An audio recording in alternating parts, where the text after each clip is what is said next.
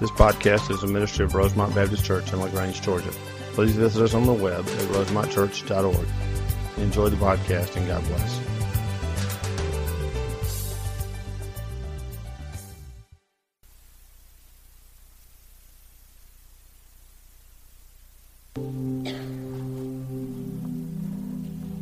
Let's pray.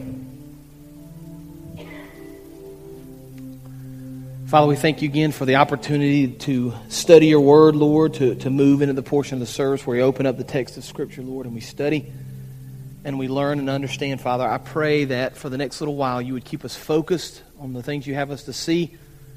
You would speak to our hearts directly, Father. And then I pray, Lord, through the teaching of the text of Scripture, Lord, that you would help us to be transformed more into the image of your Son, Jesus Christ. It's in His precious name that we pray. Amen.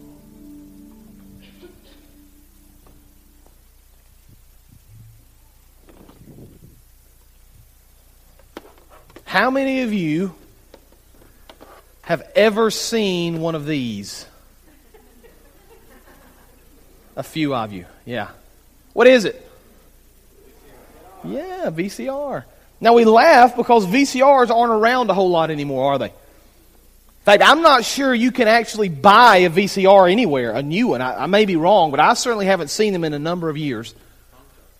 Pawn shop, other than a pawn shop. Yeah, I don't know if anybody's making them new anymore.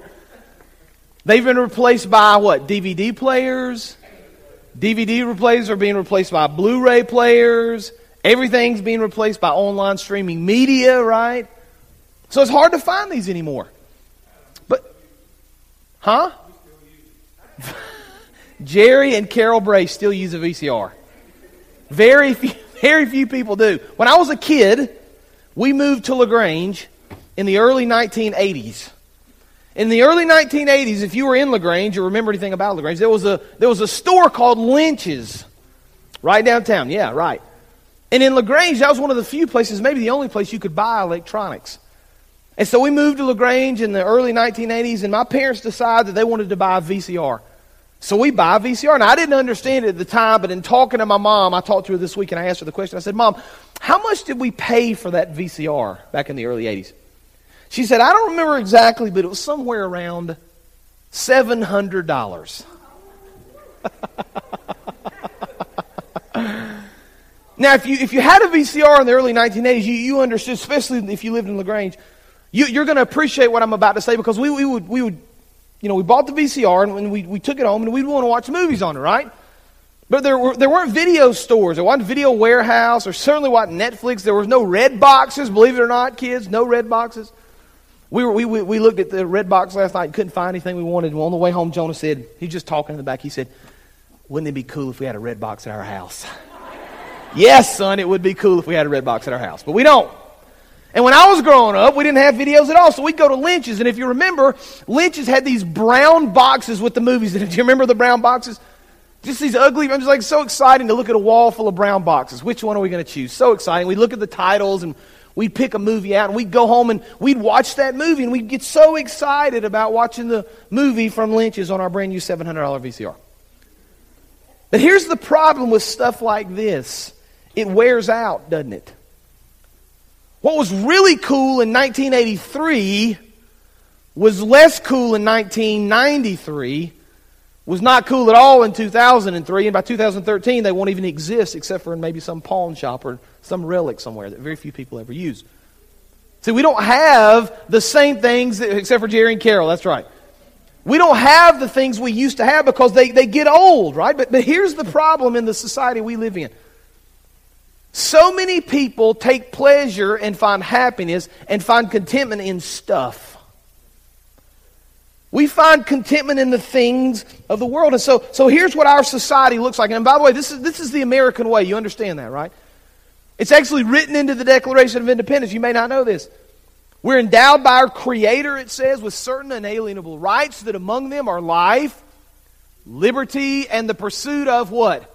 Happiness. We got to be happy, right? In order to be happy, we need stuff. And so here's the way our world looks today.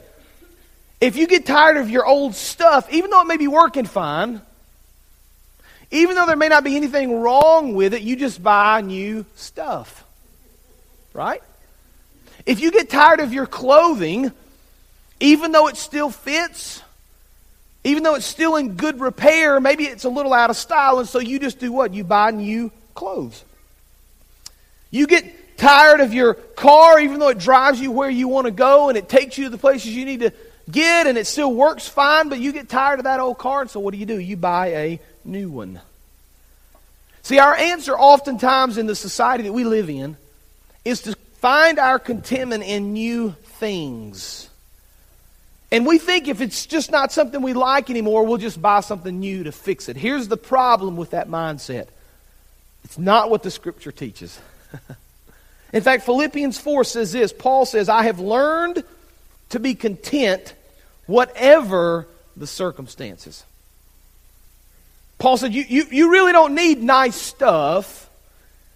You really don't need good circumstances. In fact, it doesn't really matter what your life looks like. Regardless of the circumstances and the situation and the stuff you find yourself surrounded by, good or bad, you should be able to find contentment. But here's the real world that we live in. We're going to spend the next week thinking about Thanksgiving and preparing for Christmas. And here in just a few days, we're going to sit around a table full of food, right? And we're going to eat till our little hearts are content. We're going to eat turkey and ham and whatever the tradition is for your family. You're going to eat. And you're going to spend time with your family. You're going to spend time with your friends.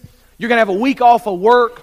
You're going to do all that surrounded by all kind of stuff and a house and cars and things that the rest of the world can't even fathom. And yet for some reason, even within the church, people are not content. They're unhappy with their circumstances. They're unhappy with their jobs. They're unhappy with life. And so what do? They look for the next best thing. And the problem that we continue to see generation after generation after generation, and it seems worse than it ever has today, at least in my opinion, is that we seek to find pleasure and contentment in the things of life, and we wonder why we never feel satisfied. And so the question I want to ask this morning is this. Can we find true contentment in our lives? And if so, where? So if you have your Bibles, I want you to open to Philippians chapter 4. Philippians chapter 4, finding contentment. Now let me remind you as we're flipping to Philippians chapter 4 that Philippians was written by Paul to the church at Philippi. Now Paul ended up writing a large portion of the New Testament, but the interesting thing about Paul is that Paul was born a Jew. He was steeped in Jewish tradition. He was a Pharisee, and he made it his life's goal to persecute Christians. That's just what Paul did. And so Paul literally traveled from city to city looking for Christians, and when he found them, he would persecute them, he would torture them, he would put them in prison, sometimes he would even kill them. But in a very strange twist of events, Paul is on his way one day to Damascus to persecute Christians, and the Lord speaks to Paul. And the Lord does an incredible work in Paul's life. Paul accepts Jesus Christ as his Lord and Savior, and from that moment on, Paul begins to preach the Word of God. Paul begins to teach. Paul begins to share Christ with other people, and he goes on missionary journeys. We talked about that last summer. And so we see this picture of Paul, who was a persecutor of believers, but through the power of Jesus Christ in his life, everything's changed. Now, when everything changed for Paul, his life kind of got difficult. Because he's wealthy and successful and powerful before Christ. Once he accepts Christ in his life, we read the accounts of Paul telling the gospel to the people that are lost, and he's beaten. And then he's stoned. And he's left for dead, and he's shipwrecked, and he's arrested, and on and on and on the list goes. So if there's anybody that can help us understand contentment, if there's anybody who can explain to us where we can find contentment in all circumstances of life, it's Paul. So having that mindset, we're going to take a look at Philippians chapter 4, beginning this morning in verse 10. Philippians 4, beginning in verse 10. This is Paul writing to the church at Philippi. I rejoice greatly in the Lord that at last you have renewed your concern for me. Indeed, you have been concerned but had no opportunity to show it. Now let me tell you what's going on right here. The church at Philippi had sent Paul some sort of a gift. The Bible doesn't tell us exactly what. Some sort of a gift to help Paul in his ministry. And Paul says, I rejoice that you've renewed your concern. Thank you for sending me this gift. That's what Paul says. Now look at verse 11. He says, I'm not saying this because I'm in need. I'm not thanking you because I'm in need. Now I want you to understand that, church at Philippi. I'm not saying this because I'm in need. For, listen to what Paul says, I have learned to be content whatever the circumstances. Now there are three things in these next few verses that I want you to understand about contentment. There are three areas of your life, or three ways in which I think you can find true contentment. They're found all in these few passages in Philippians chapter 4.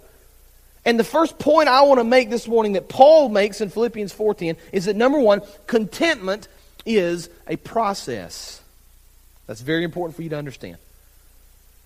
Very rarely do you wake up one morning and you're just content when the morning before you weren't. I doubt if anybody will leave this sanctuary this morning who is discontent before, and you'll leave and you'll walk out of the door and you'll say, I'm content. Just like that. See, Paul doesn't say that contentment is easy, but he does say that there's a process by which we can attain it. It's learned. Charles Spurgeon, pastor in London in the mid-1800s, very famous pastor, said this. He said, contentment is one of the rarest, but one of the most desirable accomplishments. And you say, no, wait a minute, Adam. Now, contentment is a process. I get that. But we live in a world full of stuff, right? We live in America, Adam. We live in a place where we can have anything we want, and opportunities galore, and food that we can eat, and all sorts of things that we can do to make us content. But you're telling me, Adam, that it's difficult to find contentment. You're telling me that it's difficult to find true happiness. Why is that the case? Why is it so hard in the context in which we live to find contentment? I'm going to tell you why. I'm going to explain it in just a second, because most of you are not going to believe it when I say it. The reason it's so hard to find contentment is because everywhere we look, someone's trying to convince us to not be content. Everywhere we look, somebody's trying to convince us not to be content. You say, I don't know, Adam. I don't know if I've ever met anybody who says to me, you shouldn't be content. Well, let me remind you of something. Every time you turn on the television, every time you turn on the radio, every time you open the newspaper, every time you open a magazine or read something, there are advertisements. People spend, now I want you to watch this now. Advertisers spend billions and billions and billions of dollars to try to convince you that the stuff you have isn't good enough. That's what they do. That's their job. And so here's what a commercial will look like. The commercial will say something like this. You shouldn't be content with the way you look. You shouldn't be content with your weight or your physique or whatever. You need to instead buy our program. If you'll pay this money and you'll get our program, you'll sign up for these pills or this certain kind of exercise or this DVD, then you'll be content if you'll just pay us the money to show you how. Or you shouldn't be content eating at home. That food that you've got in your refrigerator and your pantry, that food's not good enough. What you need to do instead to find true contentment is eat out. And you need to eat at our restaurant. We'll make you content. You don't need to be happy with that shirt that you're wearing, even though it may still fit and it still looks good. You need a new shirt. You need to come to our store to buy it. Your car may be running just fine. It may get you to work and back. It may get you to home and back. It may get you everywhere you're going. But you don't need to be content with that car. You need to buy a new car. We'll sell you one. It'll make you content. You see, everywhere we look, somebody's trying to convince us that we shouldn't be content. Now, here's what you're never going to hear in a commercial. You ready? You're never going to hear this. You don't need any of our stuff because your stuff is good enough. Don't come to our store. You've already got it at home. Why do you need to come in here and waste your time? You don't need to eat our food. You got food in the pantry. You don't need a new car. You got one in your driveway. You don't need a new shirt. You got something hanging up in your closet. I mean, I say this, and I think I used the example in the last at 9:30 the other service. How many shirts have I personally thrown out because I just got tired of wearing them? Right? They still fit. I mean, none of my clothes are real stylish, so why not they weren't in style? But you know what? Let's just get rid of it. I don't want this one anymore. Let's get this one. I need something new, right? Everywhere we look, we see that society tries to convince us that we shouldn't be content with what we have. See, here's the problem we run into as we begin to buy into this. As we begin to buy into this lie, here's the problem we have. In our brains, we confuse our wants and our needs. Right? We see things that are wants, things that we desire to have, and we begin to convince ourselves that that's really a need. We really need that. And so it looks something like this in our lives. I need food in order to survive, right? You do too. But what I want is a steak at Longhorn. Oh, yeah, that's what I want. I need water to hydrate myself, but what I want is a Coke because it's cool and it tastes good. I was doing some work in our house this weekend. I was changing some faucets, and I joked with the other services that anytime I do plumbing work, the first 2 tools that I have to have are a big pile of towels, that's number 1, and containers that will hold water, that's number 2. That's what I always say. So I've got these towels, and they're laying all out, and there's water dripping, and I'm laid up under the sink. My lovely wife comes, and she says, would you like something to drink? Yes, I'd like something. I mean, water's pouring on my head. I guess I could drink some of that. But no, I don't want water, honey. You know what I want? If I can just get a Coke.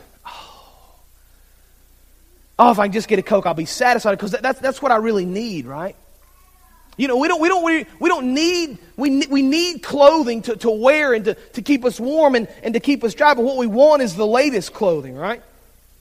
We need transportation, but what we want is the newest truck or the newest car. And here's the problem we begin to blur the lines somewhere in our brain. And we think the things that we need or the things that we want are actually things that we need, and vice versa. We don't understand. We don't see very clearly. But see, here's the problem now. Here's the problem. Watch this. As we blur these things in our brain, as we have more and more of a problem understanding and differentiating between our needs and our wants, here's what happens. The things that God has given us and blessed us with just aren't good enough anymore, are they? God, I know you've given me all these things and you've provided me in such an incredible way, but Lord, that's not good enough anymore.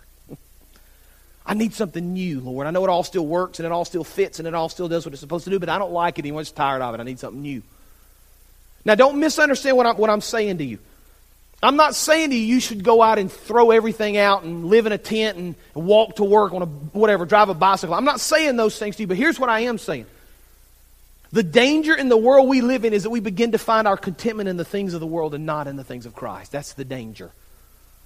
And as we blur our needs and our wants and we buy more and more into the discontentment of the advertisers that come into our brain, into our household, as we buy into those things more and more, we believe and we begin to believe more and more we can find contentment in the VCRs of the world, or the Blu-rays, or the new cars, or the new shirts. You say, Adam, that's a pretty... I get that, but what am I supposed to do, right? And we've got all this stuff. You want me to go out and sell it all up? I'm not saying that to you, but here's what I am saying. Understanding that contentment is a process, maybe you need to start walking down that road a little bit more. Maybe you need to make some real decisions in your life that will lead you more toward contentment. So maybe it looks something like this. At Christmas, you say, instead of buying all this stuff, instead of buying all these presents for our family or for our kids, maybe we're going to give that money away. You guys are probably like Amy and I. We have a conversation every year about this time about how much do we want to spend. How much do we want to buy? And you're like me with my kids or your grandkids. You love them. You want to buy all kind of stuff for them. They got a list a mile long. You'd love to buy all of it for them. But at what point do we say, we don't really need stuff. We don't need stuff to make us happy. You know that you've got too much stuff at Christmas. When you give your kid a toy, right? They play with it for a few weeks and they forget about it and you're able to put it in the attic. And then you're able to take it down next year, re-gift it, and they forgot they ever got it. Have you ever done that? Look, you want to save some money on Christmas? I'm telling you, 1st of February, take all those new toys, hide them in a box somewhere in the attic, act like you don't know where they are. Next Christmas, bring them back down, rewrap them, they'll forget they ever had them. Oh, thank you for that. We gave a slide away, I'm telling you, 3 or 4 years in a row. Now, it's different kids sometimes, and they forget, But it's a way to save money. It's a way to do Christmas. You think I'm kidding? I'm not kidding. I'm kind of proud of that, actually. That's something, But contentment is a process, and we need to begin somewhere, right? We need to begin somewhere. Ray Stedman defined contentment like this. I think it's a great definition of contentment. Here's what he says. He says, contentment is only wanting what you already have. That's a great definition of contentment. If you can only want what you have, you'll always be content. But see, Paul takes it a step farther. Paul says contentment is a process, but look again at verse 11. Bring verse 11 up if we could, please. Philippians 4:11 says, I'm not saying this because I'm in need. I have learned to be content. There's the process. I have learned to be content whatever the circumstances. So we see, first of all, there's a process to contentment. But the second thing we see is that contentment can be found in every circumstance. That's hard for us to believe sometimes, isn't it? Contentment can be found in every circumstance. Now Paul says, I've learned to be content whatever the circumstances. And then verse 12, he gives us some specifics. So he says, I know what it is to be in need. And I know what it is to have plenty. I've learned the secret of content in any and every situation, whether well-fed or hungry, whether living in plenty or in want. Paul says, I've figured out in every situation how to be content. And Paul does something interesting here. He gives us these both ends of the spectrum here. He says, I know what it is to be hungry, and I know what it is to be well-fed.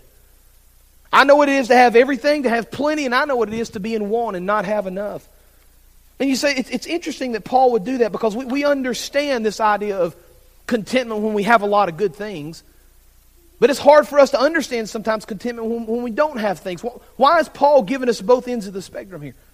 Why is Paul showing us very clearly all this stuff and giving us all these things in between? Because Paul understands that it's very easy for us to begin to find contentment in the things of the world. That's what he understands. He knows that's a part of human nature. He knows that's kind of where we end up. And so he says, you know what? It's not about what you have. It's not about what you don't have. It's not about being hungry. It's not about being well-fed. It doesn't matter where on that spectrum you find yourself. You can find contentment. So I did some research this week. I started Googling the word contentment. There's a lot of interesting things out there about contentment. There are a lot of people that have done studies on contentment. Where do you find it? How do you get it? And I found this study by the Mayo Clinic. I thought that's an interesting, reputable place. I'll read it. And so I'm going to quote from this clinic, from the Mayo study. Here's what they discovered in their study of contentment. Only 10% or so of the variation in people's reports of happiness can be explained by differences in their circumstances. Let me read that again. Only 10% of the variation in people's reports of happiness, that's the idea of contentment, can be explained by the differences in their circumstances. In other words, very few people find contentment in their circumstances. It appears that the bulk of what determines happiness is due to personality and, more importantly, thoughts and behaviors that can be changed. That's what Paul said. Paul said it's not about finding happiness in your circumstances. It's about understanding that contentment is a process and that you can ultimately find contentment regardless of your circumstances. I'm reminded as we read Philippians 4, we're down in verse 10, 11, 12 in that range. But if you were to look back at Philippians 4, verse 6 and 7, one of my favorite passages of Scripture, Paul has already said, don't be anxious about anything, but in everything, by prayer and petition with thanksgiving, present your requests to God. And, now watch this, the peace of God, that's the idea of contentment. The peace of God, which transcends all understanding, will guard your hearts and your minds in Christ Jesus. Paul says there is a process. Contentment can be found. And so we begin to ask ourselves a question. Okay, great. Okay, good. I got it. I'm tracking with you. I get that contentment is a process. I get that. Okay, there's a process to get to that point. I'm not going to wake up tomorrow and necessarily be content. I'm not going to walk out of here and necessarily be content. There's a process. I also understand from the teaching of Scripture that I can be content no matter my circumstances. I get that, Adam. But here's the question I have. How does that actually happen? I mean, where does that come from? Well, Paul uses a very interesting word in verse 12. Stephen, bring up verse 12 if you would for me, please. Philippians chapter 4, verse 12 says this. Paul says, I know what it is to be in need. I know what it is to have plenty. I have learned the what? Secret. The secret. I feel like there needs to be an echo. Secret, secret. There's something really cool about secrets, right? Whoa, we want to know secrets. We want to know what the secret is. Now, I have 4 children. If I ever want to drive 3 of my 4 children crazy, I go into the room where they're all sitting, and I start looking at 3 of them, and I start walking towards one of them. I'm just looking at him. I'm just looking at him. I walk over to the 4th one, and I go, what, Dad? Did you tell her a secret? Would you tell me? Oh, Dad, please tell me a secret. Now we laugh. We allow those crazy kids, but let somebody walk into your Sunday school class and look at you like this and walk over to somebody else. What are they saying? What do they say? Right, we say it's rude to tell secrets. You know why? Because we're nosy. It's got nothing to do with manners. We just want to know what that person said. There's just something about it. We got to know a secret. And so I started looking about all the books available on certain secrets. There's books out there you can read on secrets. Did you know that there's a book on the secret to losing weight? Did you know that? There's a secret to losing weight. There's a secret to making money. Were you aware of that? There's a secret to making money. There's a secret to a lasting marriage. It's all in a book. You can buy a book that explains apparently what that secret is. There's a secret to self-control. There's a secret to confidence. On and on and on and on we go. There's a secret. Paul says right here, I've learned the secret. Okay, Paul, great. Okay, you're explaining to us that there's a secret. Now you got to tell us what it is. What is the secret, Paul? Well, he gives it to us. Look at verse 13. Here's the secret. You ready? Paul says, I've learned to be content in all situations. Verse 13 of Philippians chapter 4, he says this. I can do everything through Him who gives me strength. So watch this. We've seen contentment as a process, number one. Number two, contentment can be found in all circumstances. And then number three, Paul says contentment can only be found through Christ. Contentment can only be found through Christ. Now I'm going to read your mind right now. Here's what you're thinking. Oh, I sat here for 30 minutes to get to that. I knew that. Adam, you didn't have to preach a sermon on that. I could have told you if you'd asked me before the sermon, what is true contentment? I would have said, well, it's only found in Christ. You can only find it in Jesus. But here's the problem. For so many people in our world, what you just said you knew, you're not applying to your lives. You understand what I'm saying? You can say it all you want to. Yeah, contentment is from Christ. Are we actually applying that to our lives? Are we truly finding contentment in the things of Christ, or are we finding contentment in the VCRs of the world? Because it's easy to say, it's extremely difficult to do. One commentator said it like this. He says, biblical contentment is only produced by the empowerment of God. See, it's only when we actually begin to seek contentment in Christ that we're really going to find it. You understand that? It's not enough just to say that we should be content in Christ. But we need to actually take steps to find our contentment in Him. It's amazing to me when I have the opportunity to counsel with people that are struggling, and people struggle with all sorts of issues. But when I talk to people that are having marital issues, oftentimes as I think through it with them and I kind of boil it down, here's what I find with so many people. The problem in a relationship has a lot less to do with the spouse and a lot more to do with your relationship to Christ. That's usually the problem. It's her fault, it's his fault, it's her fault. Well, you know what? What's really the case is you're not doing the things Christ has called you to do. I'm telling you, you want to fix 90% of marriages? Let both parties seek Christ in all things. See, the problem is we talk about contentment in God. We talk about contentment in Christ, and yet we never actually do anything about it. But Paul gives us this very clear meaning here. This very clear text. Paul says it doesn't matter if you're hungry. It doesn't matter if you're full. It doesn't matter if you're in need or you're hurting, you're tired or you're lonely. On and on and on the list goes. You fill in the blank of all the things you're not content with. He said it doesn't matter where you are. You can find contentment in Christ. I want you to think about something as I finish up this one. I want you to ponder just for a second. Here's something I've been thinking about this week. Imagine, let's just use the church as an example. Let's not even go out into the world. Imagine the church. Imagine if the church, the people of the church, were able to find contentment in the things that they had currently in Christ, right now. So in other words, everything you own now and everything that you have and everything God's blessed you with, that's all you ever need. If you could find your contentment there, I wrote down a few things. People wouldn't get themselves into huge, unmanageable debt because they would be content with what they have.